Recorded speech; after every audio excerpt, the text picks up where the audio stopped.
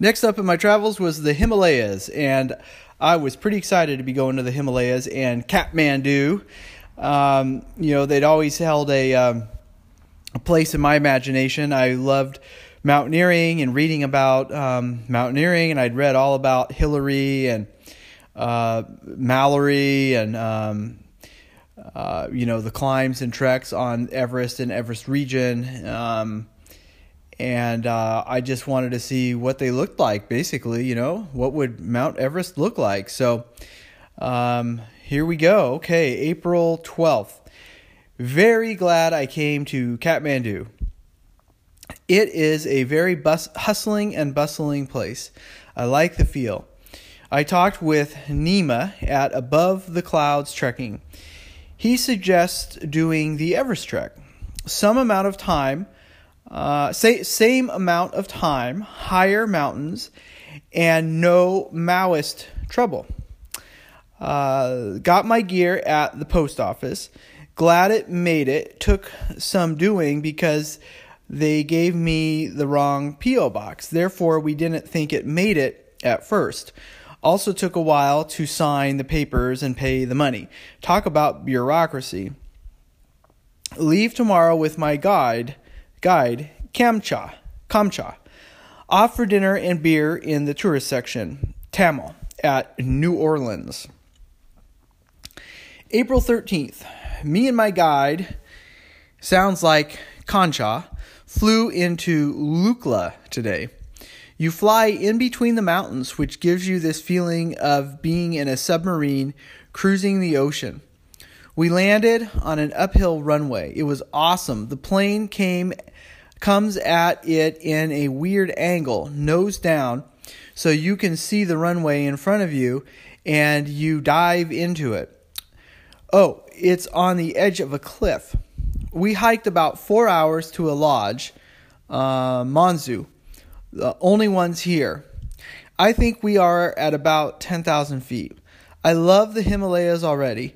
Walk through village after village. They have fields of wheat, potatoes, garlic, even some apple trees. The fields are terraced and separated by low stone walls. I've seen lots of the Sherpas and then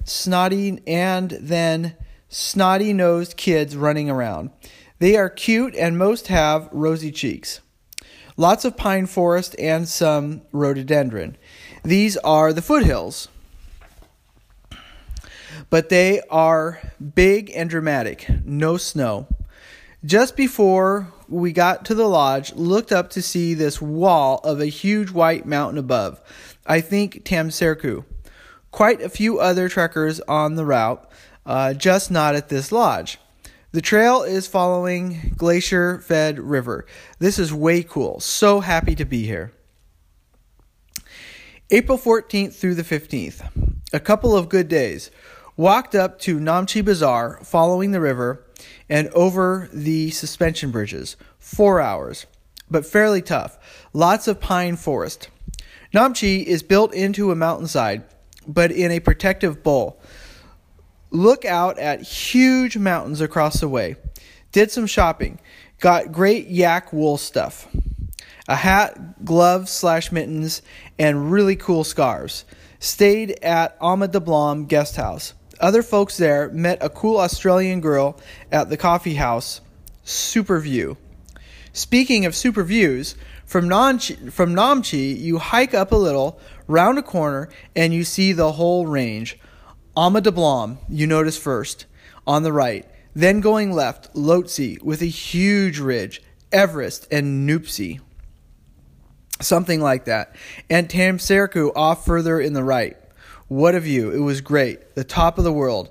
There it is, right in front of you. You can also see the canyon below from where we came, so you get a great feel for the depth of the range, the height. Anyway, you see from the foothills to the top of Everest in one shot.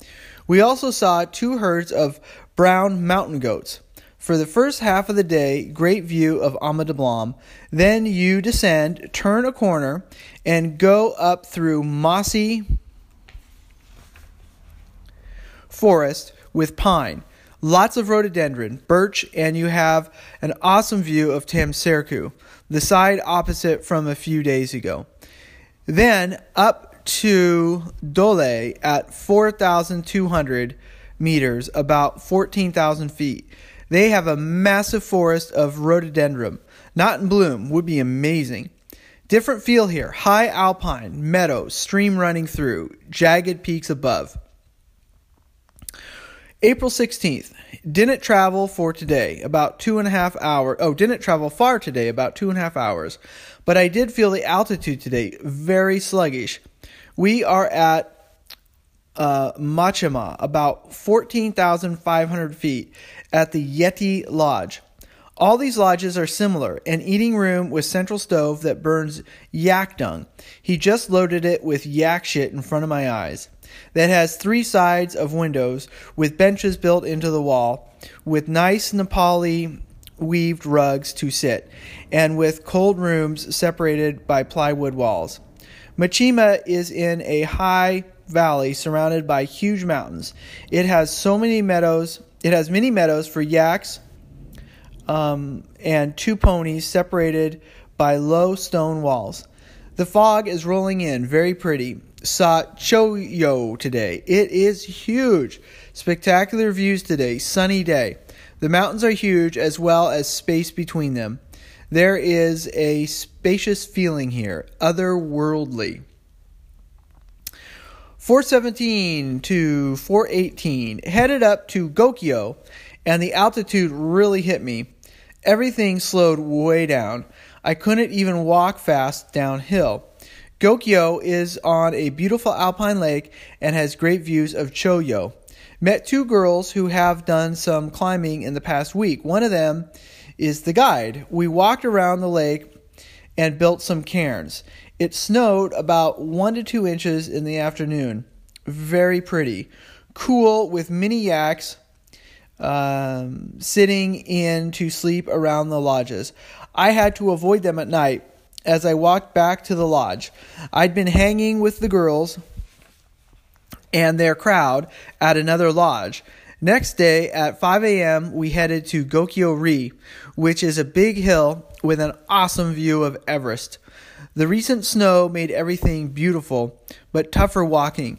The view was incredible, crystal clear. Everest was right in front of us, as well as all the famous peaks. It really rises above the rest. Then traveled to another lodge. Didn't know the name of this stop. Across the Choyo Glacier. It is huge. Tons of fallen rock, lakes, ice revealing itself here and there, and even sand dunes. We head up the Cho La Pass tomorrow. Supposedly tough. Oh, and I think the top of Gokyo-ri was about 17,000 feet, 8 meters lower than base camp, the highest I've ever been.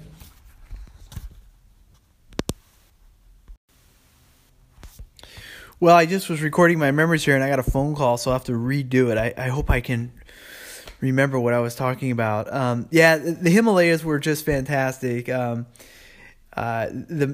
thing that jumps out is the space, is the hugeness of everything, even the valleys, even the space in between. And so when I got there to Kathmandu, I met up with a guide service, a trekking service. So my doctor was a Everest base camp doctor, and he made a friend, and that friend ran a trekking service. So I met him, and I had planned on doing the Annapurna trek. But he really sold me on the Everest trek, and I'm glad he did. Just a little story about Kathmandu. When I got there, I had my dad mail my stuff, my hiking boots, my sleeping bag, my down jacket, and some other things. And we got to the post office, so with my guide, who I'll talk a little bit more about, but they told me there was nothing for me. They didn't have anything, and I just had this feeling that it was there, or at least I should check. And it's a small thing, but it's one of those things you learn in traveling, it kind of sticks with you in life is, sometimes don't give up, probably a good lesson all the time. But anyway, my guide and I convinced the guy at the post office to let us go in the back in the warehouse. And sure enough, there was a box for me there. So found all my stuff. And this trek was going to be like 7 days to Everest Base Camp. And they give you a guide, and the guide basically just knows the route and knows the lodges, or they call them tea houses. And there aren't that many, but he kind of goes to the ones he likes. They kind of have their friends. And he carried my bag, and so his name was Concha, which means little child. He was a small man. He was, I don't know, 5'5" or something, 5'4", but strong. And he carried my big backpack, and I always felt a little guilty about that. It wasn't that heavy, but it was, it had my sleeping bag and clothes and stuff. And I had a little backpack with water and camera gear and stuff. But when you leave, and Kathmandu is not, it's just, there's not a lot to describe. It's very bustling. I didn't get a chance to really go to the old town and everything. I just saw the tourist restaurants and whatnot. I'd been concerned about the Maoists because they'd blown up a few internet cafes and everything. So thankfully none of that happened. But anyway, you take a prop plane to Lukla. That's the jumping off point, Lukla. And that is a trip in and of itself. So it's like a 10-seater, and you get this sense of being in a submarine submerged in the ocean, because you're flying in these valleys of these huge foothills of the Himalayas, and they're all above you. But the space is so big in between that you can fly a plane in between, and you just kind of feel like you're cruising around underwater. And then when you get to Lukla, you come up this big valley, and they make a right, and you can see through the captain's window, and you see this little post stamp of a runway at the edge of this huge cliff, and that's where they're going to land. And you're like thinking, no way. But they land with the nose kind of down, and you can see the whole thing progress because you're looking out the window through the captain's window, and the runway is short, but it goes up at an incline. So it's just a trip to watch this thing unfold, and you're like, they touch down and they reverse the engines, and you go up this hill, and there you are. So anyway, Concha and I started our trek, and you go through these terraced hillsides, villages where they have growing wheat. It's these, green fields and some fruit trees. And I remember some of them had these prayer wheels, these big ones where they had like the Omni Padme prayer written on the outside in like bronze, and you would spin these things. So the idea is that, it's going Omni Padme, Omni Padme, Omni Padme. So you're getting a lot of prayers in. And anyway, we went through the forests and everything, and the big rivers, and you go over the suspension bridges, and we stayed at a couple of these tea houses, and they're not anything special, but they all have a big room with windows and, brightly colored windowsills and window panes, like orangish and bluish, and they have these nice like oriental rugs, but they're Nepalese rugs, and they always have a couple kids, and there's always a stove in the middle, and they have these wood benches on the side that are built into the wall, and you would just sit there, and the kids always had rosy cheeks and runny noses, and they would feed the stove yak dung, so yak shit, and the food wasn't very good. It was always like pork fried rice, but not a lot of pork, if any. Maybe you'd get an egg on there if you were lucky, and some like not really lettuce, but something kind of like lettuce. I mean, I basically didn't eat hardly anything for 10 days. But so, and the rooms were always freezing cold, and because there was plywood walls, and but gorgeous locations. So we made our way up to Namche Bazaar, which is this cool little town carved into the hillside. It's kind of like a horseshoe shape. And I remember the views from there were spectacular, and I bought a lot of cool yak stuff, like yak scarves and yak hats and yak gloves and mittens, and I used all that stuff going higher up. and still have it to this day. It's really warm, but when it gets wet, it smells like yak.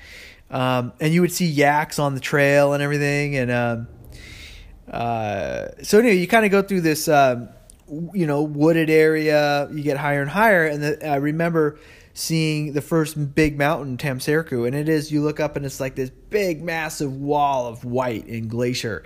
And it's just breathtaking. It's like the size and scale of the mountains you've never seen before. Like when I come back here and, go over the Sierras, they just seem like a little tiny bump, and when you get up above Namche Bazaar, you have your first sighting of the really high mountain, so you can see the whole range. You can see Everest, you can see Ama de Blanc, which is this really pretty mountain. But that's an experience to see Everest for the first time, the highest mountain in the world. And so you get up in kind of this more alpine area, and as I described, and I won't describe in much more detail, but one thing I remember is getting up to this lake, and you're looking at Ama de Blanc right there, and that's when the altitude hit me, and I was like kind of woozy. I was like really hard to walk, and I kind of wondered, if I was in trouble. But I guess you acclimatize. And I did. And then we got up to this place called Gokyo, which is this cool little village and on a cool little alpine lake. And that was cool because at night it snowed. And I remember going up to kind of like a hangout place with all these other people. It wasn't my lodge. It was another lodge. And I had like a beer or two. And I remember walking back in the middle of the night without my flashlight. And everything's snow covered. And like all these rocks were covered in snow. But these rocks started to move as I got closer, and they were the yaks. So all the yaks are bedded down, and so it's kind of like this obstacle course to avoid all the yaks to get back to my plywood palace. But the next morning we got up early, and we climbed this ridge mountain basically called Gokyo-ri Ridge.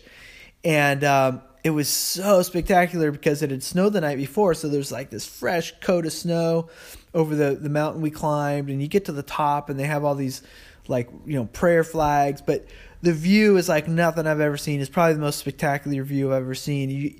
You see all the mountains around you just snow covered. You just feel like you're literally on top of the world, and you're looking out at Everest, and Everest is kind of like a valley or two in the distance. So that's what we did the next day is we crossed one of these valleys, and it was a glacier-fed valley. It was actually you cross a glacier. It's the glacier that runs down from Choyo. And we crossed that and spent the night at a lodge. And the next day we were going to go up this pass, which we were kind of debating whether to do because of the snow, because it might be too icy and steep. But yeah, those are all my memories, I think. And then we'll continue on the way to Everest.